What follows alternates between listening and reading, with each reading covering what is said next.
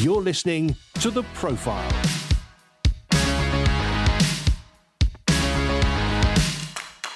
Hello and welcome to The Profile Podcast. I'm Andy Peck.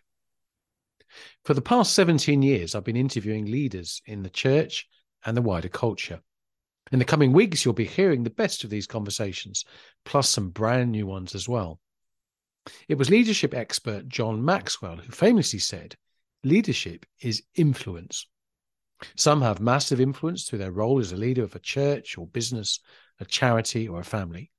Others have influence in their neighborhood, a network of friends, or through leisure interests. It's our prayer that these conversations will help you in whatever spheres you have influence. This show is brought to you by Premier Christianity Magazine, the UK's leading Christian magazine. Get full online access and the print magazine every month by becoming a subscriber. See special offers available now at premierchristianity.com. The Bible tells us that Abraham is the father of all who have it. We have a whole chapter of men and women who had it, and Jesus believed the lack of it meant that men and women were impoverished.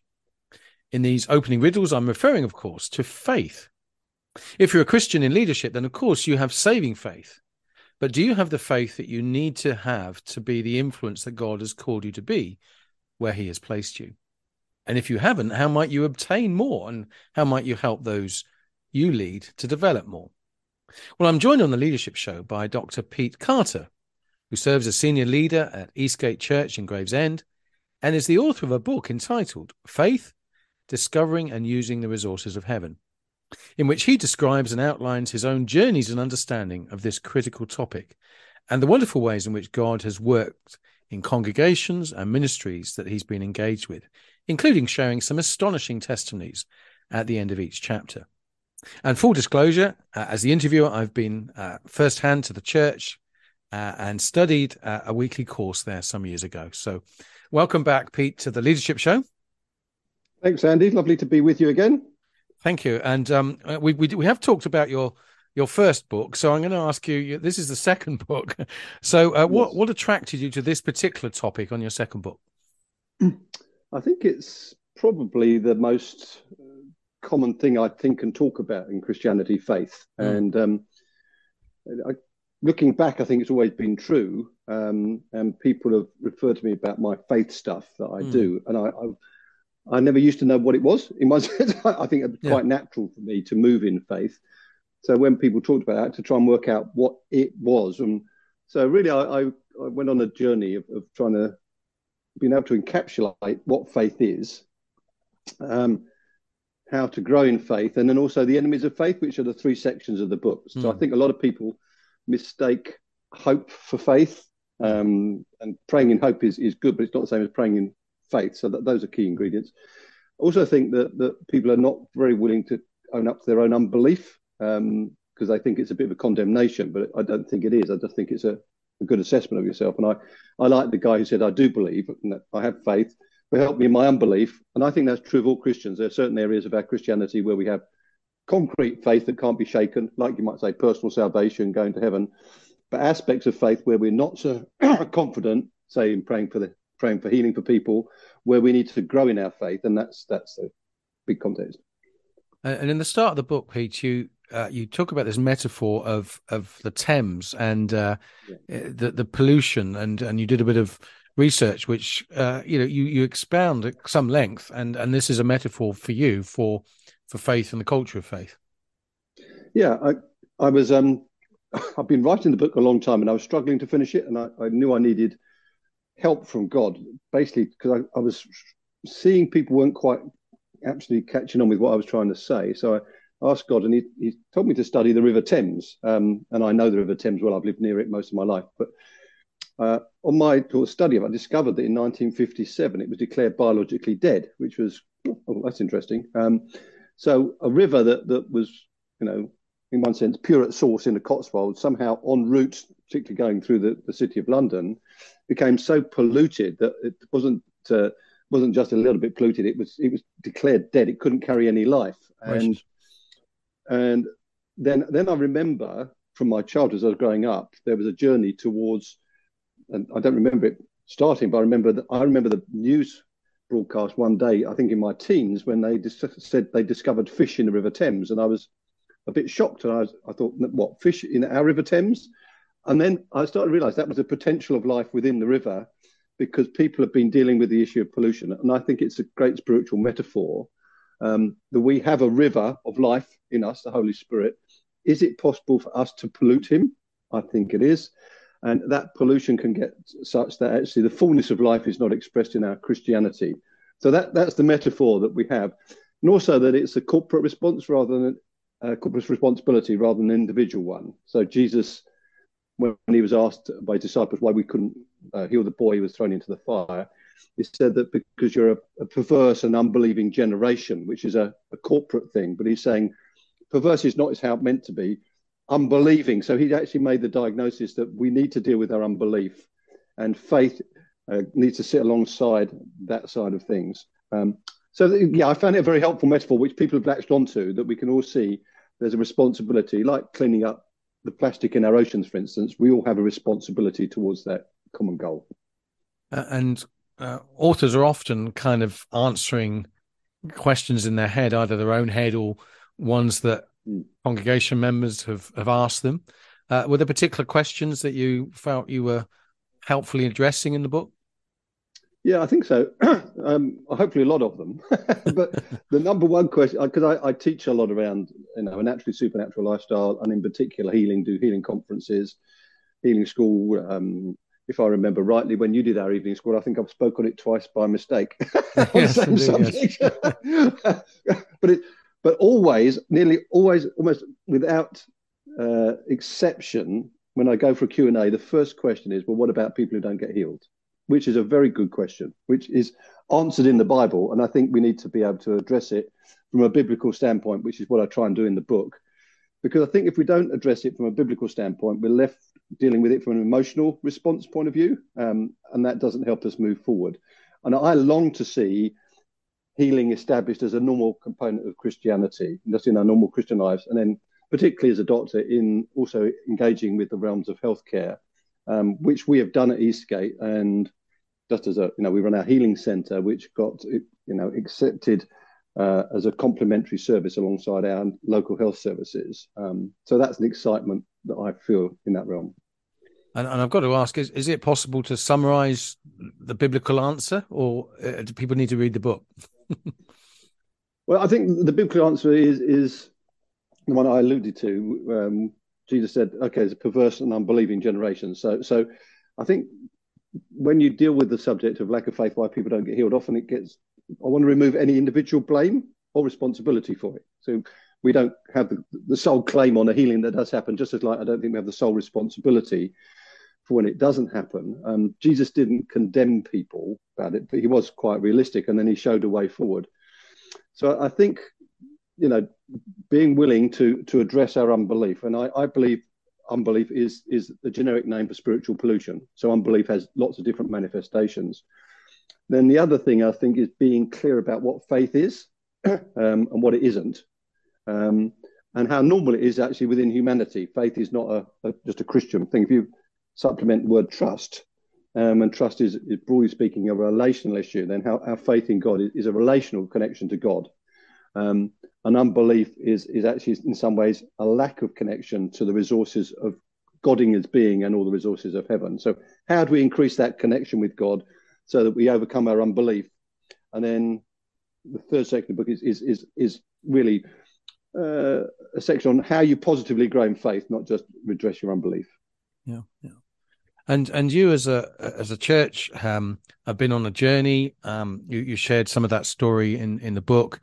From a small village in North Kent, now to Gravesend, uniting with another church, and becoming something of a hub for certainly the southeast, if not other parts of the UK, for a confident faith in God's capacity to do the miraculous. And that's quite a journey. And some have kind of sought to learn from you. Yeah. I guess that brings with it its own pressures and challenges. It does. I guess I was fortunate in many ways. I was asked to lead a church when I was a full-time doctor. And I say that was fortunate because basically it meant that I didn't do everything. And I said to the church, I can do this. I'm busy life. As long as we all do this together, as long as we're all committed at the same level, and you don't expect of me what you wouldn't expect of yourself, then that's fine. So that sense of, okay, we all have the same thing. We all have the same Holy Spirit, but we have different gifts to operate. And one of the things I said right early on, so this is back in 1988 when I started to lead the church, I think God gave me again an image of, I said, I wanted us to create an oasis of faith in the desert of unbelief, because I believe the UK is, basically speaking, an unbelieving society. It's not a believing society, really. It's more an unbelieving society. And also, unfortunately, I see that sometimes churches are actually struggling with their unbelief. So I wanted to make sure that we were an oasis of faith. And I think as we were faithful with that, we just grew and grew and grew. And then we got more testimonies and more stories, and people wanted to know our secrets, so to speak. And I got invited increasingly to go out and speak, particularly about healing. And people would ask me, can you come and teach us how to pray for the sick? And that was interesting, because I thought, well, I've never thought about how to do it. I just kind of do it, because I believe I'm connected to God. And so I studied, again, through the Gospels in particular, and I realized that Jesus didn't give us a how-to of how to do miracles. Basically, he always attributed it to our connection with him, which is faith in action. So I think it came with pressures. It does have structural pressures, but I think the spiritual philosophy and principles have been pretty much the same throughout to this day. And I guess I look back, I was born again when I was 16 from a non-religious background into a charismatic environment. And I was fortunate not to bring any religious baggage with me, because I didn't have any. I didn't have any religion, because and I think that was a key thing. And so when I started leading a church, we just went the same way, and we've learned en route. There'll be many listeners who lead churches, charities, maybe in the business world. They're aware that they're perhaps leading people who are less confident in their faith, who maybe they've tried things, or they've sought to go out on a limb, and it hasn't been appreciated. You work with lots of local churches. You go and visit them, and you pick up some of that culture, some of the cultural baggage, perhaps. What would you say to Christians in leadership who are aware that they want to move things on, but they're not quite sure how to, and they're a bit nervous that they're going to lose face along the way? I think one of the biggest issues is overcoming disappointment and not being frightened to name disappointment. So if I pray for somebody to be healed and they're not healed, I believe I should be disappointed. Otherwise, I'm not actually engaged with the person. It's a bit of a duty. And I think if you want to move into this more naturally supernatural lifestyle as a Christian, you have to face the reality that you will have to overcome disappointment on a regular basis. Until I've got 100% healing record, I'm going to be, and I haven't. I'm far off it.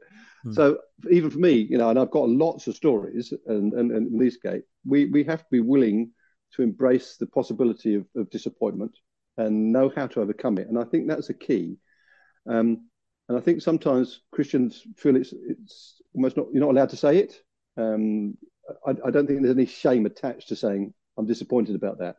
But if you don't overcome the disappointment, there's a danger that can turn into a sort of an antipathy or even a bitterness with regard to that, which actually, and you don't want to face the pain of disappointment. Therefore, the pain of disappointment becomes an anticipation, and therefore you don't step out in faith. That for me is one of the keys. And I think sometimes leaders of churches try and guard their flocks from the pain of disappointment.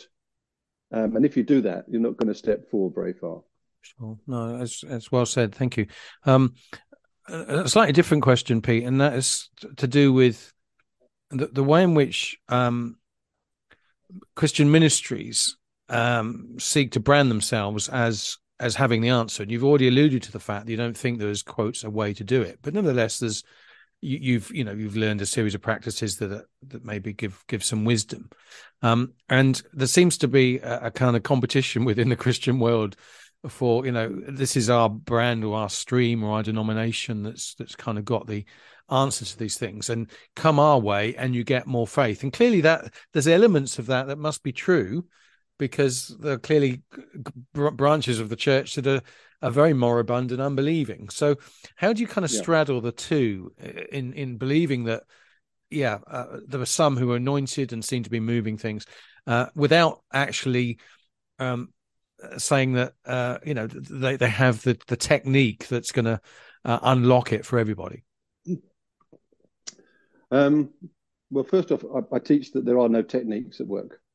And so that's a really important. I say God works, not techniques. And it raises my sort of consciousness a bit. If somebody says, "Oh, it works," is what works? So are you trusting your technique rather than trusting God? Jesus didn't give us techniques. So I think what the Bible teaches is Paul asked people to imitate his faith, not his techniques.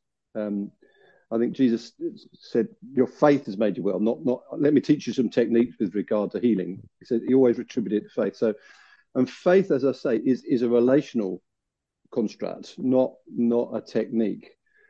I think Christians like technique because it gives them something that they can sort of almost be in control of. They can do, follow a pattern, and hope that it works. And sometimes it does work because there's faith in the mix and God responds to faith, and it's sovereign.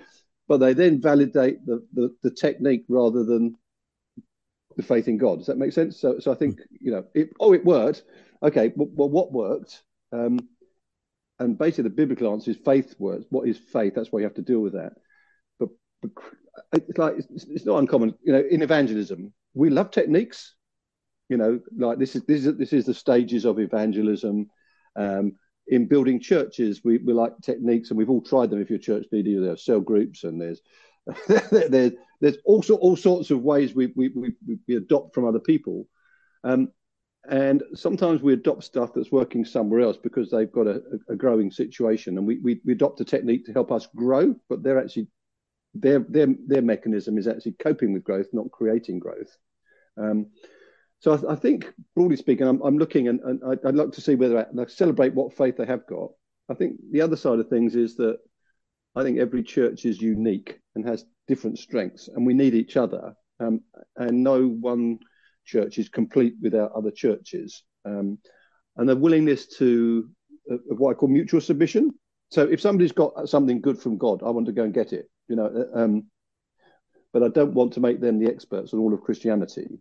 But I'm very ready to travel to somewhere where I think God is doing something specific, so I can get into that realm of blessing and bring it home and incorporate it into our own environment. And I think that's the way I would go about it.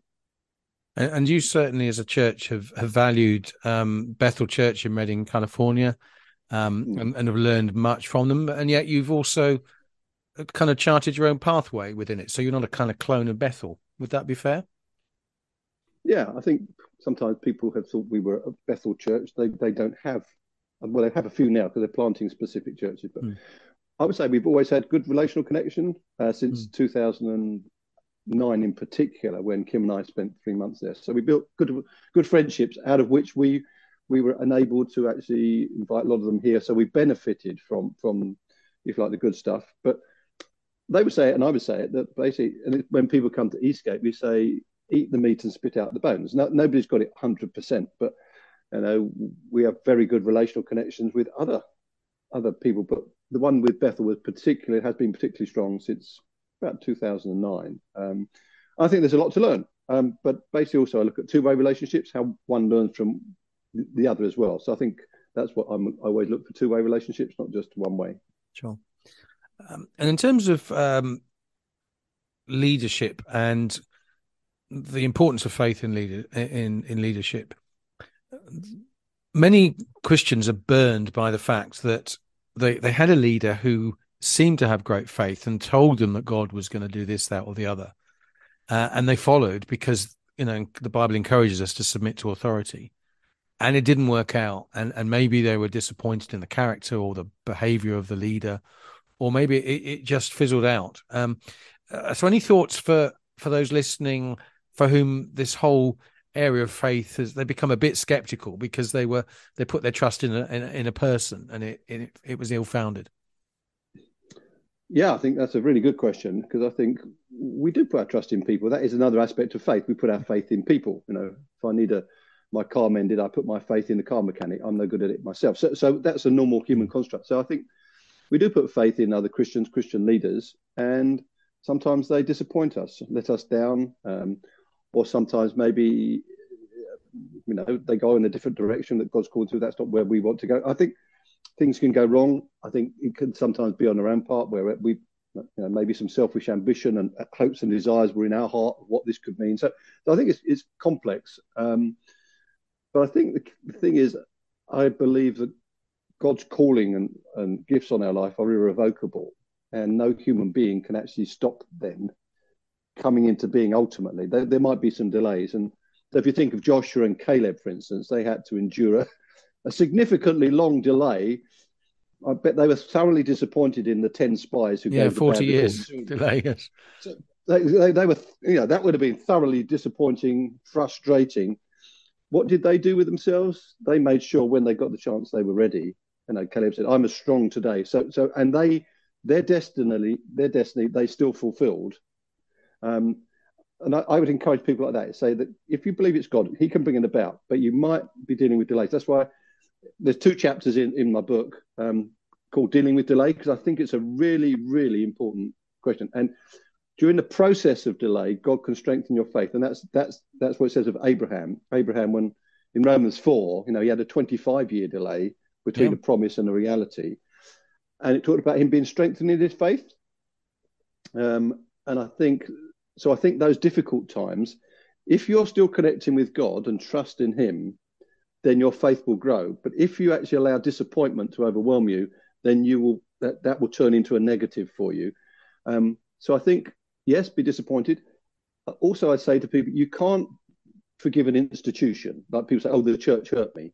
Well, no, you have to get a bit more specific about it. Yes. If you can forgive a person, you can't forgive an institution. You see, it's like the church. Well, what specifically do you have to do to move on with that? And I think it's too easy to blame the church. You can see, so if it's an issue, then, and the Bible is very clear about moving on from unforgiveness or anything like that can hold us back. So I understand it. Kim and I have been through it ourselves. We've been in places where we weren't flourishing. We had to move on. I learned a lot from those situations about how I wouldn't lead a church. so how I would choose not to. So I think God works all things for good for those who love Him. So I trust in that implicitly. And I think anybody can do that. But what I think the mistake people make is sometimes they choose out of church, which I think is the biggest mistake, because God's purposes are worked out through His body, which is the church, the community. And you can trust Him in that to fulfill. Pete, as we come to the end of our conversation, just obviously we'd like to know how to get the book, but also other things that you do. You have this Living Fire gathering and also a podcast which people can listen to if they're enjoying the conversation and the kind of the tone. Then they can also hear you in other places. Both the books are on Amazon. Obviously, Faith. That's one. Faith by Pete Carter. The other one's Unwrapping Lazarus, which is there. That's free to live as God intended. So that tells a lot about my life story. Living Fire, basically on every second Wednesday in the month at Eastgate. If you go to eastgate.org.uk, find where we are. We have a gathering for church leaders, which is open to anybody, where we're encouraging people, connecting people. And that goes from 10 in the morning through till about 12:30, and people can stay around for lunch. And that's really to support and encourage and develop church leaders alongside one another. We've got our School of Supernatural Life, ESL, which has a daytime component. So every Friday from the beginning of October to the end of May, we take people on the journey, 9:30 to 5:30 on a Friday. And also we've got online school, which is a version of evening school that you did, Andy. So, and then in the healthcare world, we've got Heaven in Healthcare, which is a big organisation that we've developed here at Eastgate, heaveninhealthcare.com. And then we run conferences. We've got lots of resources. We've been very blessed by God, and we feel that He's really filled our warehouse so that we can fill other people's bags whenever they come to us. No, it's fabulous to hear. Thank you, Pete. Well, thank you for this book, and obviously, I'm encouraging listeners to get a copy and to read it and to work through it and to pray through it. So, thank you so much for all you've shared. You're very welcome. Thanks for having me. It was lovely to chat with Pete Carter, the senior leader of Eastgate Church in Gravesend. And I hope our conversation was faith-building wherever you are in your journey and whatever challenges your leadership is currently throwing up. Why not get a copy of his book or get in touch with the Living Fire Gathering that meets at the Eastgate Church on the second Wednesday of the month. Church leaders gather from across the southeast and from both sides of the River Thames. I was fascinated by the metaphor of the pollution of the river. Jesus promised that streams of living water would flow from within us.